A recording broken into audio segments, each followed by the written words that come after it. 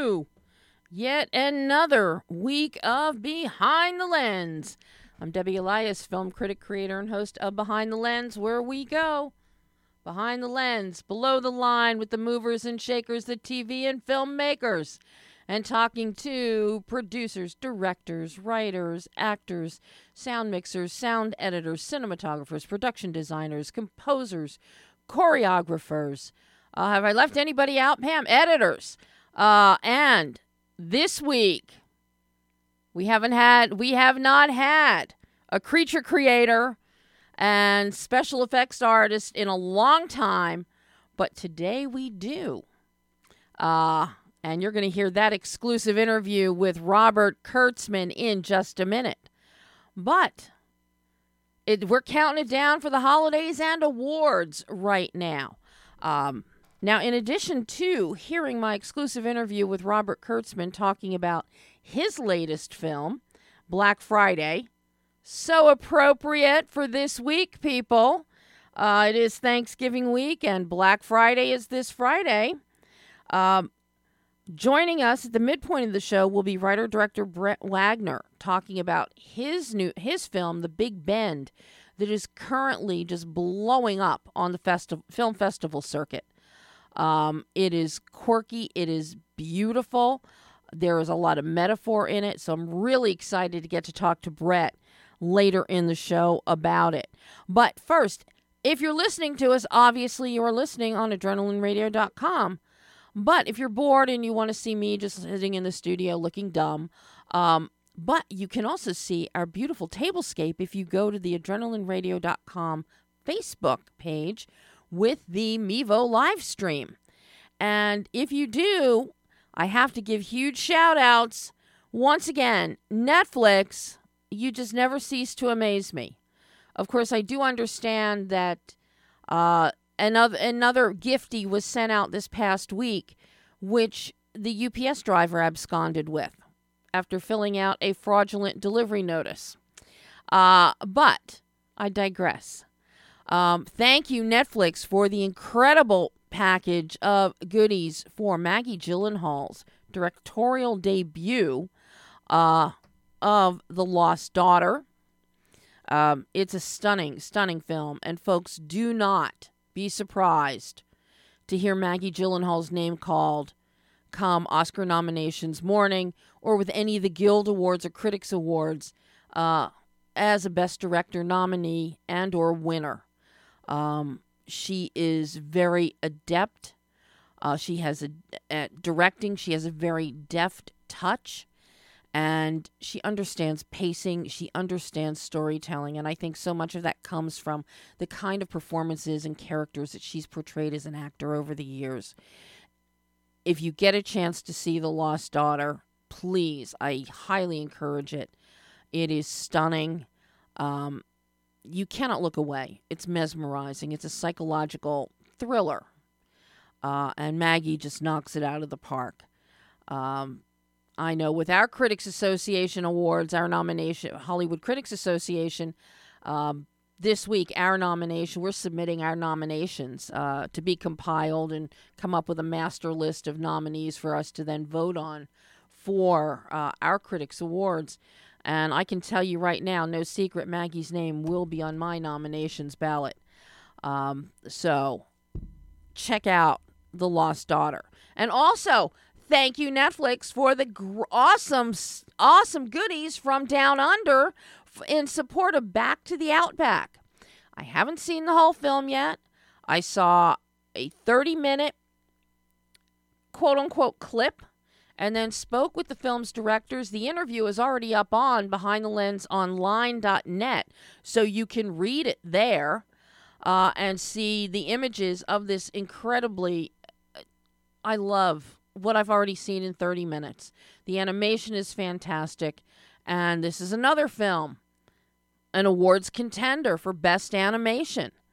So thank you, Netflix, for these wonderful goodies from Down Under. Tim Tams, Violet Crumble, I don't know, the koala caramel. Yeah. So it's going to be fun checking this. And yes, you even sent a jar of Vegemite. So I don't know if I'm brave enough to try Vegemite, but thank you for that. And then, of course, something that film critics and movie reviewers look forward to, if you're lucky enough to get this each year at awards time, from Neon. Neon puts together for us this incredible booklet with a screener for each of the films they've released this year. And this is their 5th anniversary. And if you're looking at the video or you're looking at the live stream right now, it is beautiful. And the films that they have this year in awards contention are Allie, All Light Everywhere, H.E.R., The First Wave, Flea, In the Everth, The Year of the Everlasting Storm, The Worst Person in the World. Filmmakers must know my sister. What can I say? Titane, Spencer, Pig, Nicolas Cage. Hot awards contender for Best Actor with Pig. Also, Petite Maman and Memoria. So, it's just spectacular getting this from Neon. And it's always so appreciated. And I look forward to it every year. And this year, they really outdid themselves with their presentation package for us. But, hey, I'm pretty happy with, a bottle of alcohol for the lost daughter. We'll have to check that out from Edward Wines in New York. It's called Gulp. Oh, made with organic grapes. That sounds interesting. Well, because this is the long Thanksgiving weekend, you're going to be looking for all kinds of stuff to see in movie theaters and streaming at home as well. And just some films that you really should check out if you get the chance. I got to tell you, Resident Evil, Welcome to Raccoon City. I still can't break a review. Embargo is still in force until 6 o'clock tonight. Johannes Roberts, writer, director, reboots the franchise. All I can tell you is see it. House of Gucci. Wow. Lady Gaga, front runner, Best Actress. I got to tell you, she is amazing. Costume design right in there. Just amazing performances. Jared Leto, unrecognizable, another awards contender. Disney's really Encanto comes out. The magical enchanting Encanto is out this weekend. Don't want to miss that. It opened this past weekend. It's going to be here for a while. Ghostbusters Afterlife. Wow. I am so in love with this film. It is not only a trip down memory lane, and trust me, people, bring a box of Kleenex. Not a few tissues, a box. You're going to need it when you get to the third act of this film. McKenna Grace, this will juggernaut her into the stratosphere as a true movie star. She leads this reboot of the Jason Reitman written and directed franchise, with Dad Ivan sitting right behind him, looking over his shoulder. I'm so sorry, Jason. I know what that's like. But the film touches every nostalgic beat, takes us into the new generation. I want to see more with McKenna Grace leading the way. It is wonderful, and I'm going to go pay money to see it again. Finch, starring Tom Hanks, is streaming. It's a beautiful film. Well worth your time. TikTok Boom is on Netflix. Licorice Pizza, 8-Bit Christmas are out. King Richard with Will Smith.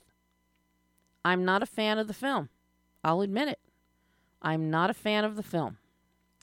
Some people like it. I'm not. I have issues with it. There's an unbalance to it that it doesn't play well. Then, of course, also on Netflix, you've got Love Hard.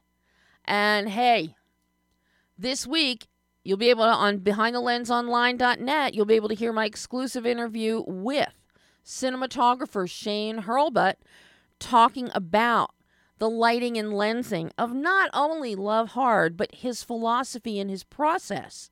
It is one of the most informative, chock full of tips and techniques from Shane. And that's just part one of his interview. And this part's 41 minutes. There's another 45 minutes that you'll find probably next week talking about his new Filmmakers Academy online.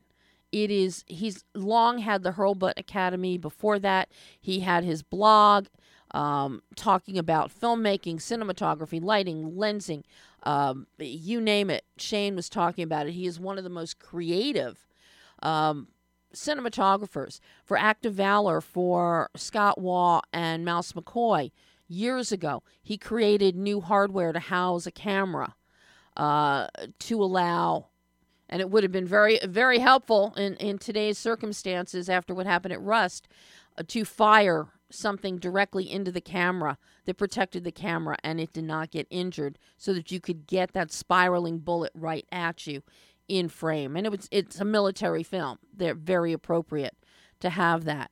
He worked again with Scott Waugh on Need for Speed and came up with all kinds of rigging for cameras to capture some of those incredible images of the race car, of the various race cars going all through the circuitous course. Shane he's brilliant, and he truly is one of the great creative forces in the world of cinematography. So, and for him to create this Filmmakers Academy is just spectacular. And you can actually join it free. You can join it free. Now, there is a pay platform as well that has more advanced, individualized benefits to the Academy, but you can join it free and see instructional videos from some of the top filmmakers in the industry in all different disciplines: directors, writers, producers, editors. It is a wonderful, wonderful setup. I've been going through it when I can, looking at as many of these instructional courses that he has, and it's phenomenal. But I'm going to have more about that on the website the week after Thanksgiving. But be on the lookout for that. And of course, Princess Switch 3, Vanessa Hudgens, it's even better than the first two. It is fun, it is frothy, and again, Mike Rawl and his team bought up every single Christmas light in the United Kingdom in making this film. I didn't think they could top the lights that they had in Princess Switch 2. They've done it here. And all you Hallmark fans out there that loved the Christmas Waltz last year with Will Kemp and Lacey Chabert, and for those of you that learned for the first time that Will Kemp was a trained dancer, he is in Princess Switch 3, and we get to see Will dance a tango with those incredible lines that he brings to his dance. But these are just a few fun things for you to think about and watch over the holiday weekend. But now, let's turn our attention to Black Friday. I love this film. Anybody who's worked retail out there, raise your hands. If you've worked Black Friday retail, especially 30, 40 years ago, you know you will be able to relate, because every customer you look at, by the end of the day, they are monsters. But what happens when an alien parasite crashes to Earth in a meteor, crashes through the roof of a huge toy store, and then starts growing and replicating and taking hold and infecting everybody in the store? And it comes down to a small team of employees to try and hold their ground and make it out alive. And anybody that's ever shopped or worked on a Black Friday knows it's doubtful. There are going to be casualties on Black Friday. Not everybody will make it out alive. Robert Kurtzman and his team were the ones responsible for the creature creations here. Practically done. You're going to hear Robert talk about that. Colorful, creative, inventive. And he went so far as one of the actors is his son. And he takes advantage of the fact that he put a 5.5-pound prosthetic on his son's head. And he had to wear that all day for shooting. But without any further ado, take a listen to my exclusive interview with Robert Kurtzman talking about Black Friday. Hi, Robert. Hello, how are you doing? I'm very excited to be speaking with you this morning. Well, thank you. I'm excited to do this. I have been such an admirer of your work for decades. Let's be honest. I'm old. I'm older, so... But I have always just loved what you've done for Don Coscarelli, who I worked with in the early days of his career, what you've done with Kevin Smith, the beautiful stuff you did with Oz the Great and Powerful, your own film, Wishmaster. I mean, it's like your imagination runs amok, and you can create anything from a prosthetic and makeup standpoint, and you never cease to amaze and dazzle me. And you have done that here with Black Friday, Robert. We got the mother of all hellacious Black Friday shoppers in front of us, thanks to you. And I'm glad you guys enjoyed it. Oh my God. The film is so much fun. Anybody that has ever worked a day in retail in their lives, especially a Black Friday, is going to so love this film. And you have perfectly captured, through old school visuals and practical effects and prosthetics, you have truly captured what one behind the cash register thinks of those customers coming up on a Black Friday. Because you don't think kindly of those people. And you have brought out the worst in each of these people that go insane on Black Friday. And it's just so delicious to see what you've done. So how early did you start with get involved and start with Black Friday? Because you've got a lot of prosthetic and a lot of creature work going on here. Yeah, it wasn't, from the time I got the call from Warner Davis, the producer, and received the script, and once I made the decision to jump on board, which was kind of a no-brainer, I had talked to Casey, and he had some great ideas, and it was obviously something a little different. We were able to do some unusual creature designs for it that we only had a few months. I mean, from the time we hit the ground running and started creating the effects to the time we were shooting. So it was kind of a quick schedule, but we have I had a really good team of artists on this, and everybody came together and we're very excited about the concepts and the ideas, and so the artists had a lot of fun, and we had a lot of fun on set. What was the inspiration for a lot of the looks of the creatures here? Because you retain a lot of the human characteristics in the prosthetics and the makeup. One of my favorite ones happens to be what you do to your own son, to Louis, his new guy, with the Hawaiian shirt, and as he denigrates into a monster. So I'm curious, what inspires each one of the individual looks that you come up with? Well, Casey sent some visual reference to us, and it included these weird worms that were an idea for the proboscis idea that they would spit up.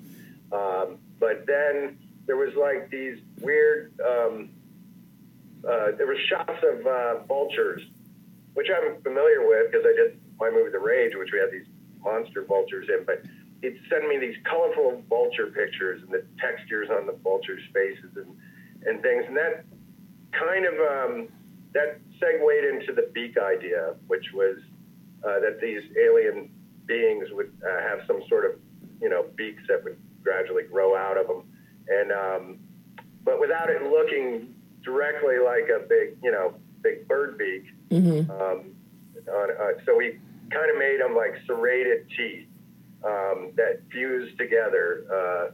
So it wasn't really spaces between the teeth once they're in their final stages. It was more like a serrated beak, So that was really, he would send me images, and then we'd incorporate images of basically real creatures and real life animals and things for color reference and everything. So, and then we just kind of twisted it to the fantastic, Twist it, you did indeed. And I'm glad you mentioned color, because that's one of the striking things. The store itself is quite bland for, a Black Friday. Not much really visual references with Christmas decorations until we get into the little monster lair that's being built. But each of these creatures you bring color into with the makeup, with the prosthetics. And I really love that, because it draws our attention to the individual shopper. And I thought that was really interesting. And you used a variety of color, too. Yeah, Casey, from the beginning, wanted things to be not your standard zombie brown colors and things, but a little more vibrant and colorful, especially like with the Mega Shopper. Mm-hmm. And then the pods, or the growing sack, the pod that the shoppers morph into or get absorbed into. Those were always intended to be very colorful. So we had a lot of pulsating LED light set up inside of them that could be controlled, and it just made the whole thing glow, like with a red and pink color, which was really cool. So yeah, I don't normally think of pink when I think of monsters, but you got beautiful pink happening here. It's very visually enticing. Now, how much of this, I'm so happy that this film, that Black Friday, is old school. Practical, prosthetics, makeup, not CGI, not VFX. So I'm really curious about the process in creating the quote-unquote mega shopper and the ultimate grandma mega shopper that gets infused into this. Was all of that done practically on a miniature scale model? Did some of that get enhancement? Because that ultimate being is just so fantastic. Yeah, well, it was a standard size actor performer in a suit that we made with a mechanical head and everything. And what we did is when we were on a location, Casey planned out the shots, and then we shot plate shots, basically the background plates of the store and all the elements that had to be shot in the parking lot. And then they cut together the film so that we knew exactly what shots were being used. And then we had to do a day of shooting in Los Angeles, where we went out and put the actor in the suit, and we shot green screen shots specifically to every cut that we needed for that sequence. And then they composited it into the background plates so that it would look like this thing was 80 feet plus tall. Mm-hmm.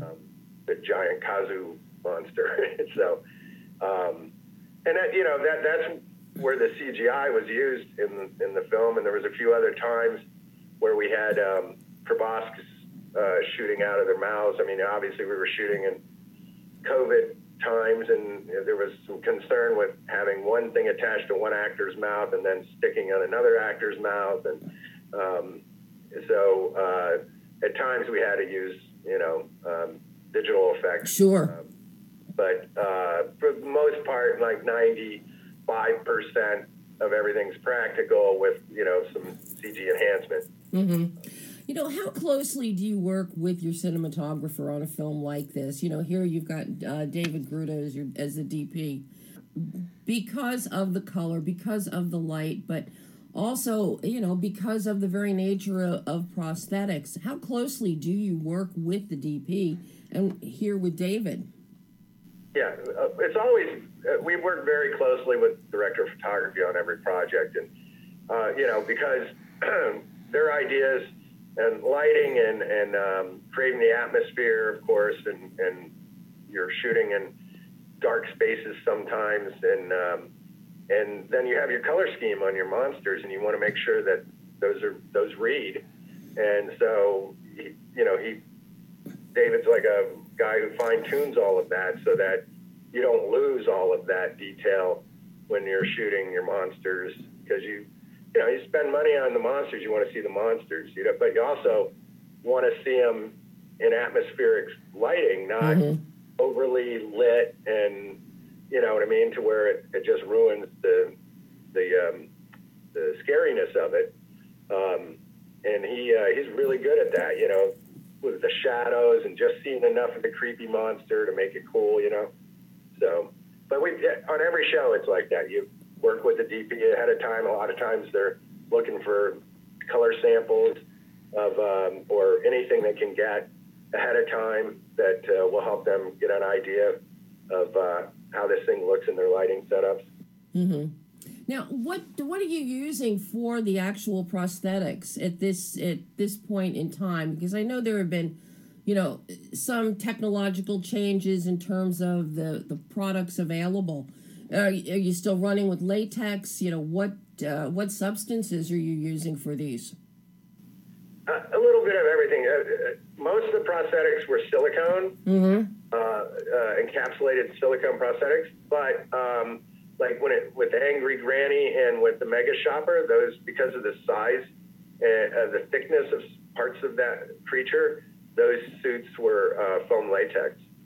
It has to do with the weight sometimes and the thickness of certain things. But and as far as the other prosthetics on the show, just such as Emmett, Louis, my son, his prosthetics were on the verge of being a little too thick to do as silicone, but we were just at that point where it was, and they weighed a little bit on his head too, because at the end of the day, his neck was like, wow, I'm really sore from carrying this 5 pounds around on my head. But so you make those calls, which material you're going to use based on those things like thickness and weight.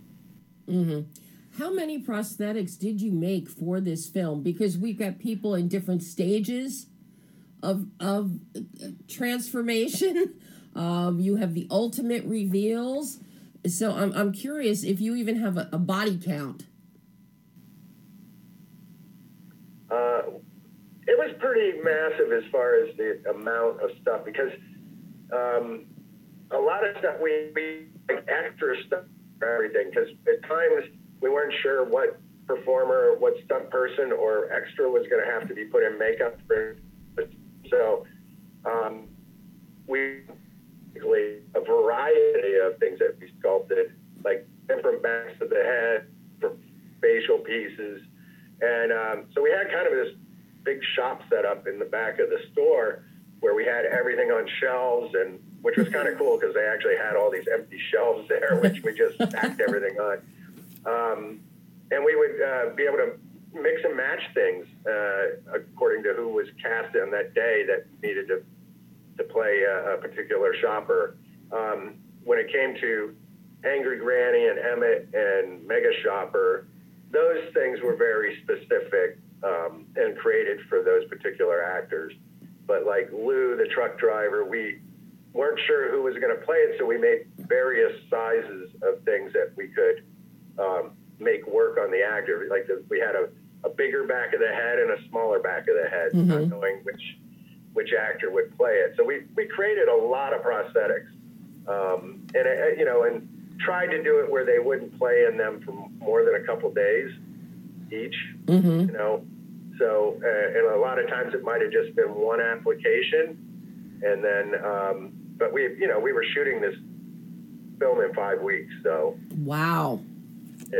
there's a lot to do in 5 weeks every day. So yeah, I was gonna say, people, talk about 2 weeks. Yeah, 2 weeks is tough on when you're doing like a small indie shoot, but when you throw in something like this with this many prosthetics and the detail that's involved with time consumption involved with that, 5 weeks is not much time at all. Wow. I am really impressed. And a lot of the makeups took, on average, 2.5 to 3 hours, to put them in these makeups. So, long days with that. Oh my God. Well, I've got one last question for you, Robert, before I let you go. I'm really curious about the craft itself. The fact that there are filmmakers like Casey that are Kevin Smith, that are all sticking with, the old school, the practical, with the prosthetics. I mean, it keeps you working and keeps letting your creativity flow. But what is the gift that it gives to you? It's not the kind of thing where somebody wakes up one day and says, I'm going to make creature creations for the rest of my life. But so I'm curious, what is the gift it gives you that after these 30 plus years, you still keep going strong and coming up with incredible visions such as what we have here on Black Friday? Well, I really enjoy just the creative process, not only working with the directors on a film and thinking of things cinematically, the process cinematically, but also I love working with the artists, my team and the other artists that I bring on to these projects. I've worked with them off and on for years, these artists, and there's there's a certain shorthand with them that when we get together, we just come up with really fun ideas and we have a good time doing it. There's times you work on shows and you're not, might not be the greatest show ever, or you're not having a good time on it. But when it does click creatively on a show, it's just really, it's just a fulfillment thing. You just feel great that you've accomplished something. I keep doing it for 30 years now, plus 30 plus years, because I still enjoy the process, the creative process. So if I wasn't doing this for movies, I'd be still creating art in some fashion. So, well, Robert, here's to another 30 years.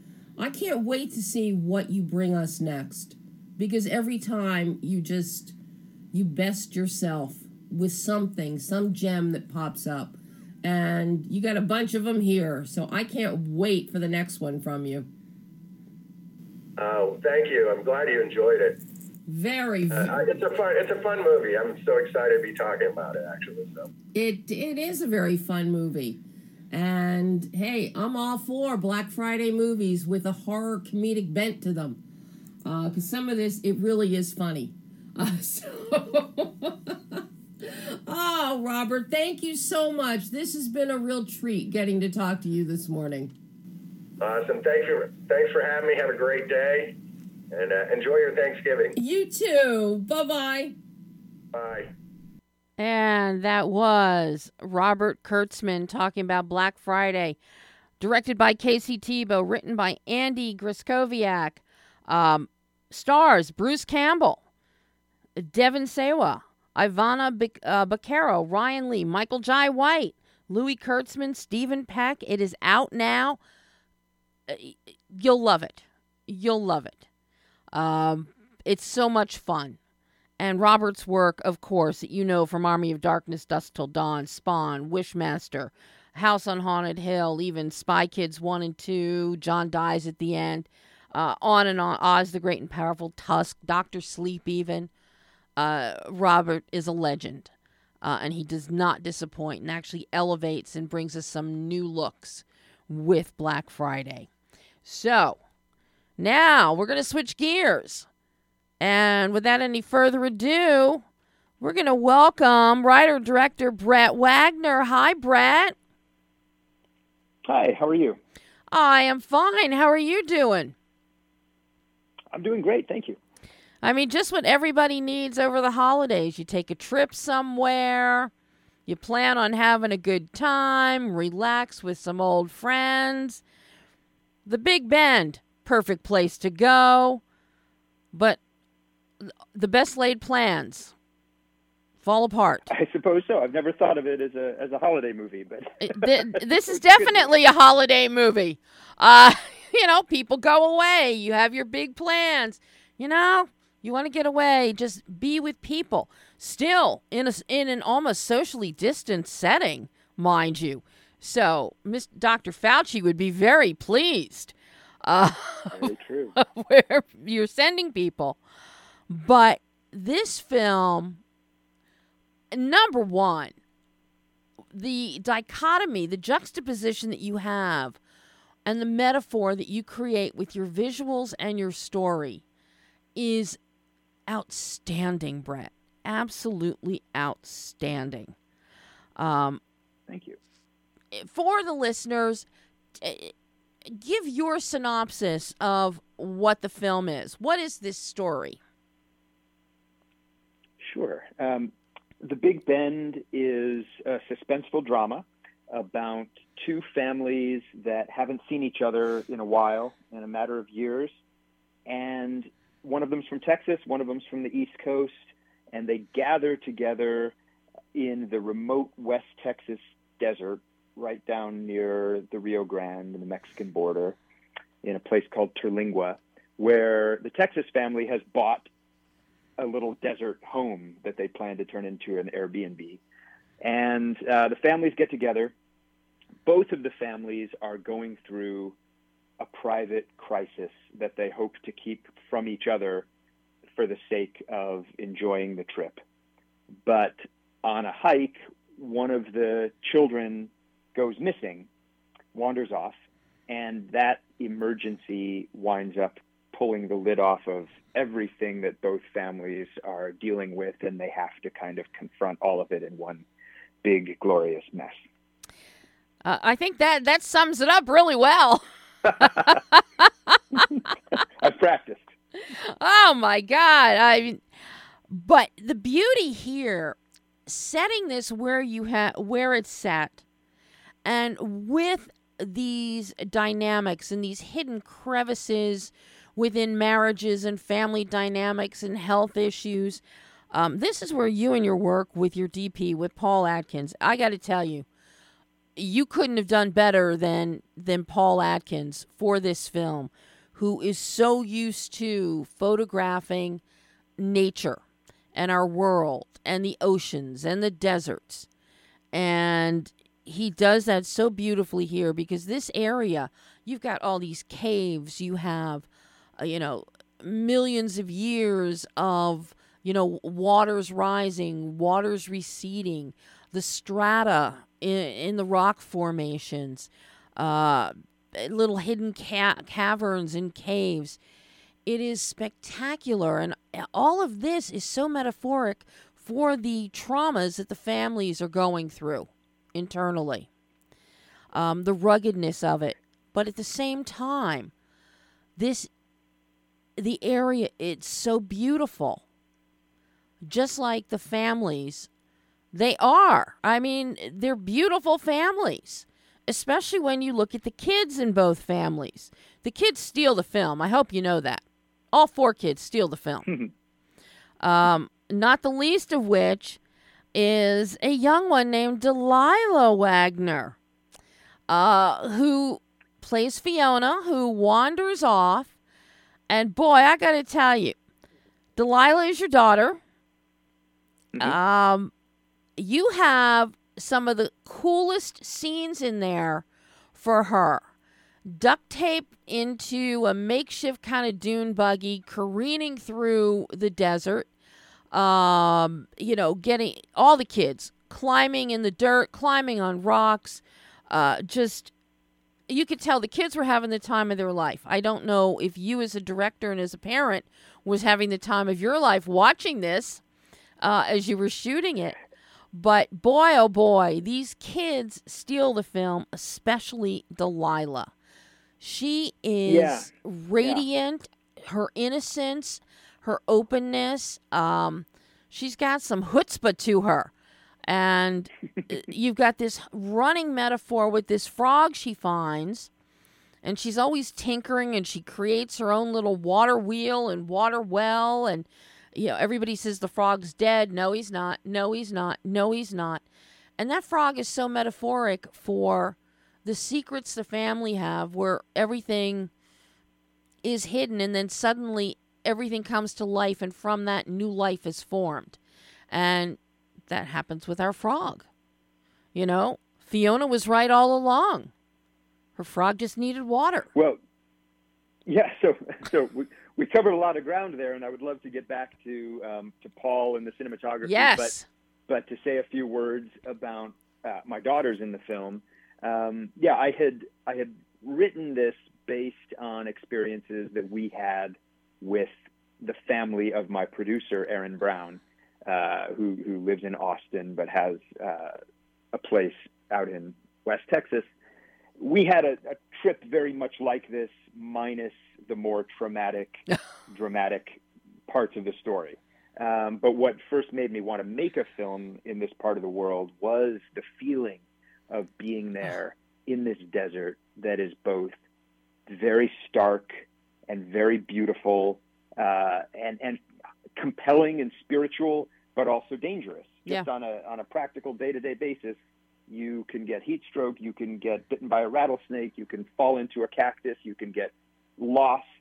You're exposed to just about everything that the world can offer up to kill you when you're out there in the desert, and that elevates whatever you might be going through emotionally and personally. Mm-hmm. I mean, at least that was my experience, and that was the feeling that I really wanted to capture with this film. And so we created some dramatic elements, but they derive from things that really happened. And so after I'd written the script and we'd managed to put some money together and we were in the casting process, I had no trouble finding the little boys, Gray and Gavin Matthews, who are experienced Hollywood child actors. And their mom, Cassandra, is a very experienced set mom. But I was really struggling to find actresses to play the parts that were loosely based on my own daughters. Mm-hmm. I was just seeing kids that I thought were a little too camera ready, who had just learned a little bit too much about how to perform, and didn't have the kind of just raw, natural presence that I really wanted for this. And so at a certain point, I just said, well, why don't I read my daughters and see? And I put them on tape. Neither of them had ever done any acting before. And I thought they were fantastic. I thought they were completely natural. And so I sent it off to my casting director, and I showed it to my producers, and I showed it to other actor friends. I wanted somebody to call me out if I was just seeing too much in my own kids, right? But I wasn't, I don't think. I think they did have that screen presence and that natural ability. And so I decided to cast them. And that meant that my wife could come along on the shoot, and all four of us were down there for the month in West Texas. And it turned it into a family adventure. And the kids, especially Delilah, definitely had the time of their lives. They were doing something they'd never done before. They were being, taken care of and treated like professionals. And they behaved like professionals. They really did. Not always when they were off set, but on set, they were pros. And it was really great to see, and I'm very, very proud of them. I mean, but if you'd like me to, I could circle back and talk a bit about the cinematography. Yes, because this is, I don't even know how you and Paul could decide which way to point the camera, because every direction you point, it's gorgeous. There's something there that is either you're gobsmacked looking at the wonder of it, or, it's giving you that sense, that chilling sense of foreboding that, oh my God, something could happen here. But It each is one angle of the is great things. pretty. Go ahead. No, I was going to say each angle, north, south, east, or west, is just as pretty and beautiful as the next. Yes, and that actually did make it easier to shoot. We had to do one day in Los Angeles during COVID, day of pickups. All the actors were there. They couldn't travel back to Texas. And there's desert outside Los Angeles Sure. that doesn't look so terribly different from the desert of West Texas. The difference is that when you're shooting it, in the desert outside Los Angeles, you maybe have one direction you can point the camera. Mm-hmm. And if you look too far to the right, you're going to see power lines. You look too far to the left, you're going to see structures. There's something everywhere. Yeah. Out in West Texas, you really could often turn the camera 360 degrees and have an amazing vista to look at. And that did help us a lot when it came to schedule, because you want to shoot in the right direction. You want to shoot when you've got the sun in the right part of the sky with backlight. It's how you get a lot of the beautiful shots. It's kind of, rule number one. And whenever we had to shoot, we could be reasonably sure that there would be some angle on our location that would work for us. But it's not just the natural beauty. It's also the talent of my cinematographer, Paul Atkins, who I've worked with for 15 years or more. He also shoots with Terrence Malick, which I think is very obvious. He shot a lot of the most memorable shots from the film Tree of Life, and other Malick films. He and I have worked together on a wide range of projects, very different projects, and we just have a shorthand. We can communicate very easily. He doesn't hesitate to tell me when he thinks something's going on with performance or the story. We can have that conversation as well. He's not just about the shot. But we, our tastes in how to frame a shot, how to compose, have blended and overlapped such that we can land on the right thing very quickly. And we had to move fast on this shoot because we had a lot to do, and the moves from one location to another often ate up hours of the day because everything is so remote and spread out, and at the end of long, bumpy dirt roads, that our number of shooting hours were often fairly limited, and they were limited by having kids. Children can only shoot for 6 to 8 hours a day, and so we were often very pressed for time. So it was good that we had that shorthand. But yeah, he's my closest creative collaborator, and I'm really proud of the work we did together. How long did it take you, and I'm assuming Paul was with you in this venture, to find the specific locations? Because some of those where we've got one of the boys standing on top of, let's face it, a mini mountain of rock. You've got Delilah out there. You've got to find areas where you can navigate between the cacti. I mean, as we learn very quickly, lesson number 1, snakes and cacti. Forget about scorpions. It's snakes and cacti. And that obviously had to come into play with your selections of shooting areas and locations. But importantly are the crevices and the caves. And, did it take you a while to find the specific locations? So I had been to this part of the world on 2 previous occasions, and I'd spent a cumulative few weeks down there. When I wrote the script, I was always writing for a location that I already knew. I knew where I wanted to shoot every scene of the movie before we got down there for our first scout. Mm-hmm. That said, what often happened was that the locations I wanted to shoot would be logistically prohibitive, either because they were just too far away from someplace else that we had to shoot on the same day, or they would be on private property and we weren't able to track down the owner of a particular piece of land. Sure. That can be a real problem there, because if you live in West Texas, it's because you don't necessarily want people to reach out to you. And so we sometimes had trouble figuring out how to get permission for a particular place that we might want to shoot. So there was a certain amount of finding replacement locations for the original ones I'd had in mind, and there was a certain amount of compromising over, issues of distance and just the challenge of getting to certain places with all of our gear and equipment and people. Yeah. But other than that, I did have a pretty clear idea where I wanted to shoot everything before we even went down to scout. But we went, a couple months before production, we made a trip down there, spent 5 or 6 days figuring things out, seeing locations, and then 9 days of prep before the actual shoot, which was not nearly enough, but it's what we had. Mm-hmm. And then once the shoot started, we often had to reinvent it again because we would be hit by a lightning storm, a flash flood, a road that was washed out, something else preventing us from getting to the location we intended to, and we'd have to come up with something else on the spot. Well, now that begs the question, because you have a really beautiful scene in there with lightning in the sky and rain. Was that fabricated? Was that done in post, or did Paul manage to capture that when it was happening?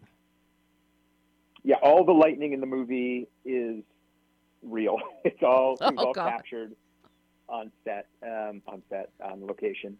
But we always had to shut down whenever the lightning started, because it's dangerous to shoot in lightning. So anytime you see lightning in the movie, it's the last shot or two that we took before production got halted. Wow. Or in some cases, maybe we were viewing the lightning from a cover location, and we're just literally filming out of the back of a house.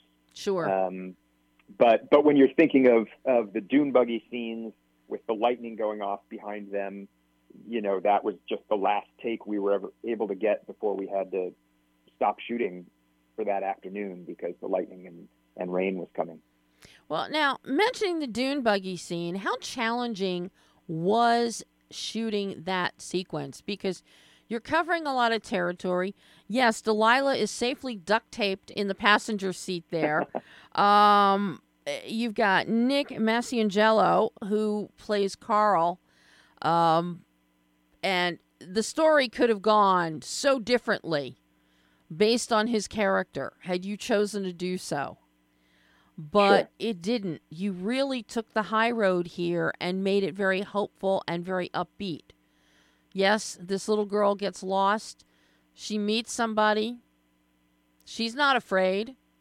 And whereas we could have had a really ugly scenario happening, no, he feeds her. He talks to her. And they're hanging out like little buds. It was charming. But you look at the amount of ground that you're driving the dune buggy on, and you've got, Delilah there all strapped in, goggles even. I mean, she was set. How challenging was that to choreograph that and shoot it? It had its challenges. I knew when I wrote it that I was writing in something fairly complex. We managed to find just a perfect looking dune buggy right there in the area that we were able to rent. It's actually the chassis of an old Volkswagen Bug. Mm-hmm. And between our scout, when we located that dune buggy and its owner, and when we shot, we asked the owner to do some modifications to make it safer, including installing seat belts for Delilah. So she wasn't actually duct taped in.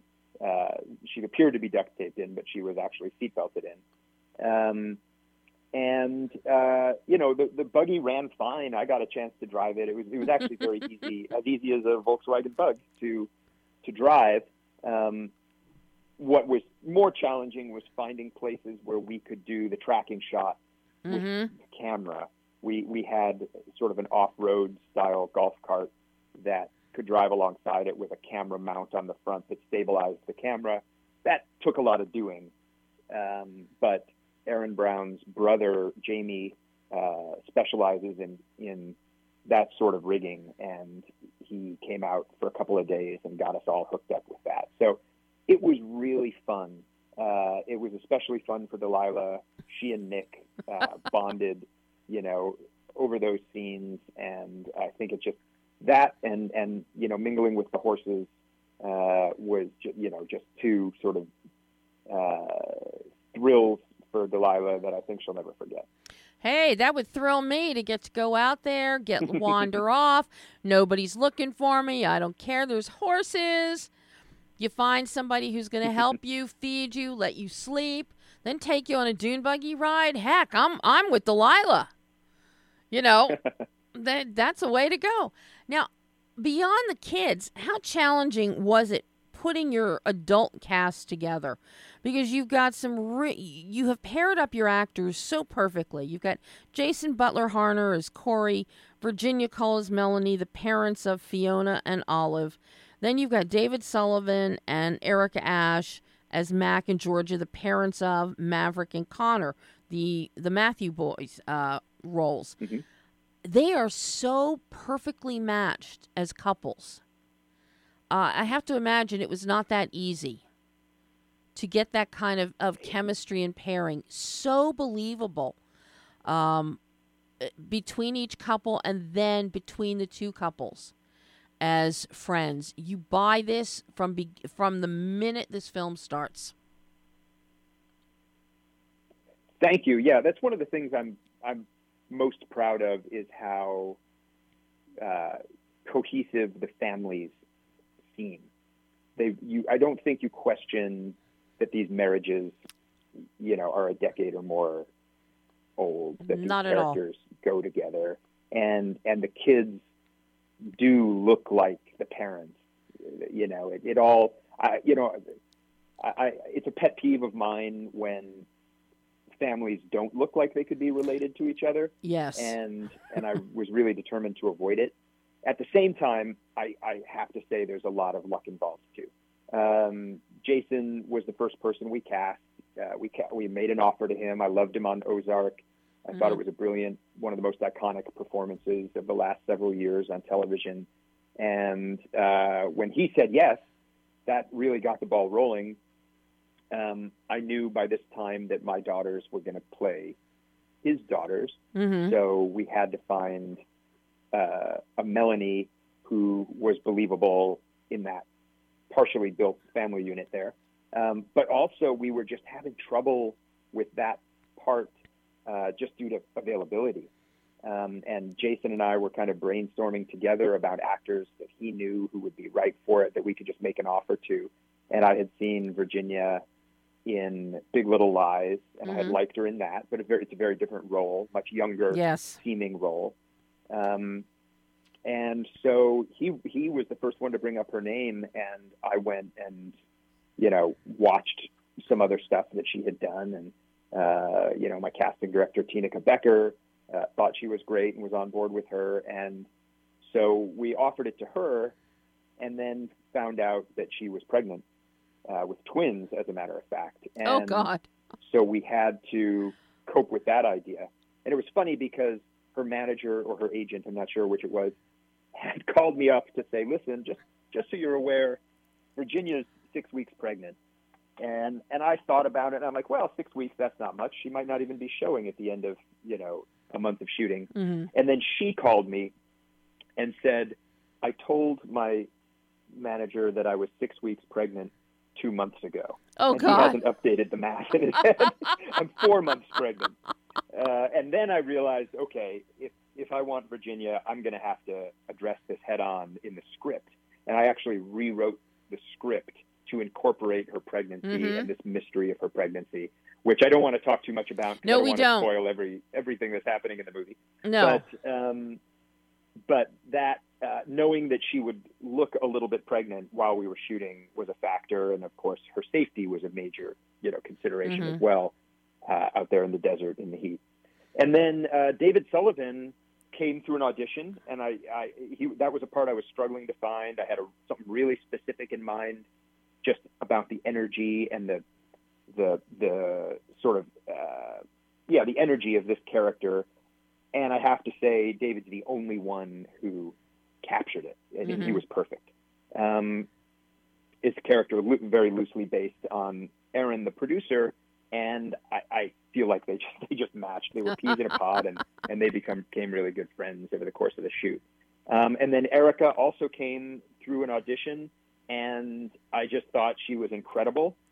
And when you go look at her other work, she's done a lot of work, but it tends to be very sort of glamorous, high gloss, LA-based comedies and thrillers. And had I looked at her work first, I would not have thought of her as right for this kind of earthy character, out in the desert, which is how I had always pictured Georgia.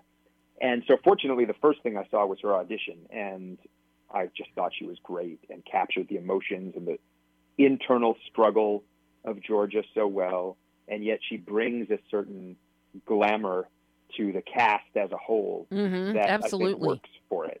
She's very striking, and she just looks sort of amazing out in these desert vistas. So, I got really fortunate. It wasn't like I had time to do chemistry reads or anything like that. Everybody more or less met for the first time down there in Texas. David and Georgia, or rather David and Erica, arrived after we were already shooting with the other actors. And so, they met. I didn't get to introduce them for the first time. I didn't get to see them at all until the first day that I shot with them. So in that sense, I'm fortunate that they're just such talented actors that they slipped right into these lived-in relationships. But also, I think there was just a chemistry among that cast that really served the movie in a beautiful way. Oh yeah, I mean, you watch Jason and David, together as friends, and you believe that they've been friends going back all the way back to college or high school. You don't question that at all. And then you watch Virginia and Erica together, especially in the bathtub scene, the mud bath scenes. And it's like they've been BFFs forever. And they're just chilling. And Mac and Corey are such different characters as well. They're different people, but you kind of can see how they were friends 20 years ago, and they've hung on to this close friendship, and yet they've also diverged in so many ways. And this is an attempt to reconnect. But it's not like they're identical people. They're very different people. Oh, very much so. And I'm glad you mentioned, the energy of Mac, and that David, had that energy, because Mac has a very specific energy, and it really buoys a lot of the film. Especially when they're getting ready for the first day to go out, take the kids out and hike, and you get the cacti and snake lecture. But he's always just, okay, let's go. And he, around the kids, he's very buoyant. He's very upbeat. So that's a very specific energy, and the film really needs that. Because it's not a big action film, but you don't want a melodrama that's, downtrodden in the desert. And this is where that energy starts, is with David's performance as Mac. Just so well done. The comment comes along quite a lot, actually, when people see the movie. It's like they say they are always being surprised by how they feel. One scene to the next. There can be, a very heavy, sad, dramatic scene, followed by a scene of levity or, or comedy, followed by something, suspenseful. And I tried to take the audience on a journey that way. I like to be surprised by a movie. I like to go on a little bit of an emotional roller coaster.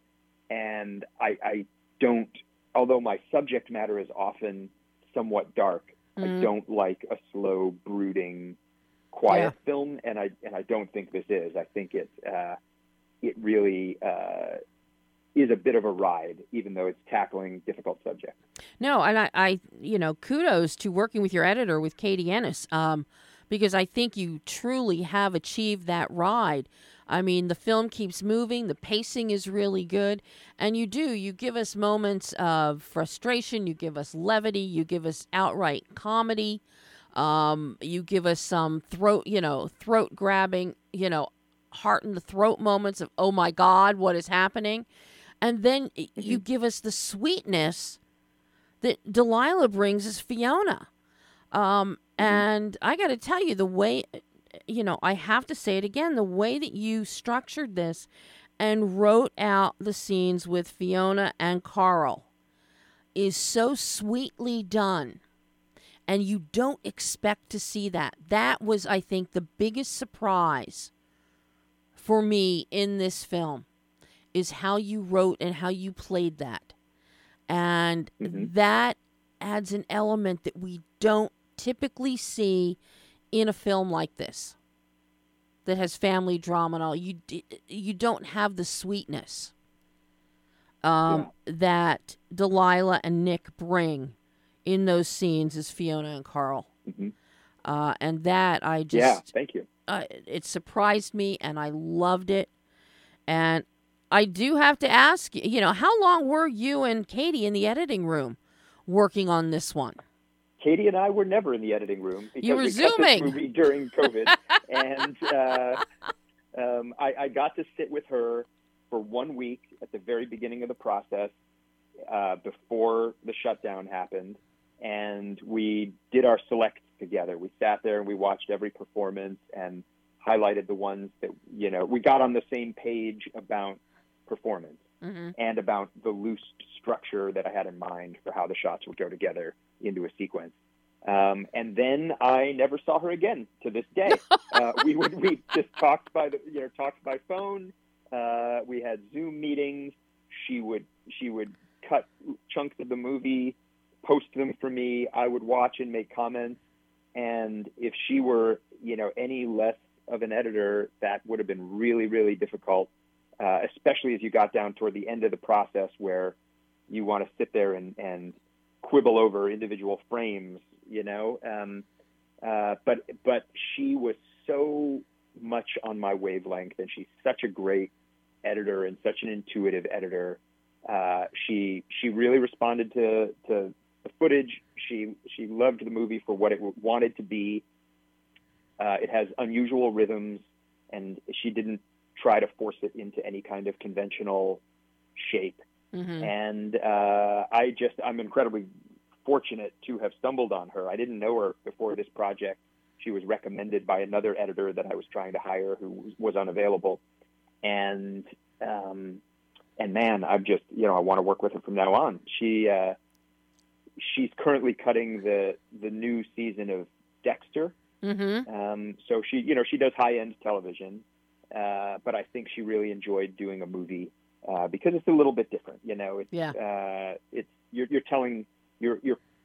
You're establishing a complete world and telling a complete story all the way to its conclusion in under 2 hours, and that is a different challenge than cutting an episode of television. Very much so. And so she was, although we didn't have nearly the budget to pay her what she's accustomed to being paid, I think she really loved this process. And also she was furloughed from her show for a solid year of the pandemic. And so I was the beneficiary of that. And we really had a lot of time to finesse this. Well, finesse it you did, because I love this film. I love this film. So Thank now you so much. You're still on the Fest circuit. You're still just getting started on the Fest circuit. Just getting started. I know you were at Austin. Are there any more festivals already that you're slotted for, or is just you're in the waiting game? We started at Austin. That was our world premiere, and then we played at the Hawaii International Film Festival in earlier this month, which was fantastic. Just it's a great festival, extremely well organized. They take great care of you. They were in a big, beautiful new movie theater. Both festivals, we sold out our screenings, and they added screens for us, which was fantastic. So we got in front of a lot of eyeballs, which is what this is all about. And then I do have additional festivals coming up, but I am not allowed to announce what they are yet because the festivals themselves Haven't announced. have not made their official announcements, which these days they do very close to when the festival happens. So I'm excited about our upcoming screenings. We've got a really important premiere for us coming up soon, but I can't say what they are. That's okay. But will you be posting it on the film's website so that if people are in the area, they can try and get tickets to go see the film? Oh, as soon as I'm allowed to announce it, of course, I will be splashing it all over the place. And our social media, both Facebook and Instagram, is at The Big Bend Movie. And any announcements about where the film is going to be, as well as little glimpses behind the scenes and production stills and things like that, are on both the Facebook and the Instagram. So anybody who's interested can keep an eye out there. And certainly our PR machine will be announcing upcoming screenings as soon as we can. Yes, that PR machine, one of which is Annie. Yes. Annie's of which is Annie. Annie's a good PR machine. Annie's a good PR machine. You're in good hands with her. Oh, Brett, this has been wonderful. I can't thank you enough. This has been such a joy. I hope you'll come back on the show again. I would love to. Yeah, this was really a lot of fun. I love talking about the movie at such length. So thank you very much for the time and the opportunity. I do not believe in 4-minute interviews like every other media place out there. So I want you to talk about this one allowed us to go deep. Then that's the whole idea. Oh, Brett, thank you so much, and I look forward to the next time. You're quite welcome. Me too. Bye-bye. Bye-bye. And that is, yes, we ran over, people. You know that we always run over. That is all the time we have today. No live show next week. No live show next week. But the following week, December. I want you guys to know I'm already booking talent in February for the show. But when we're back on December 6th, we're talking Christmas film, 'Twas the Night. We're going to have the filmmakers from 'Twas the Night with us. Josh Tessier is going to be back with us again. We got a lot of good stuff coming, plus a lot of interviews that are coming up. I'm actually doing interviews on Thanksgiving Day, Skyping in Berlin and New Zealand with some fun stuff for you. Awards contenders. So you'll be hearing more about that in the coming weeks. So I'll be back here on December 6th. I hope you will be too. Until then, I'm Debbie Elias. This is Behind the Lens.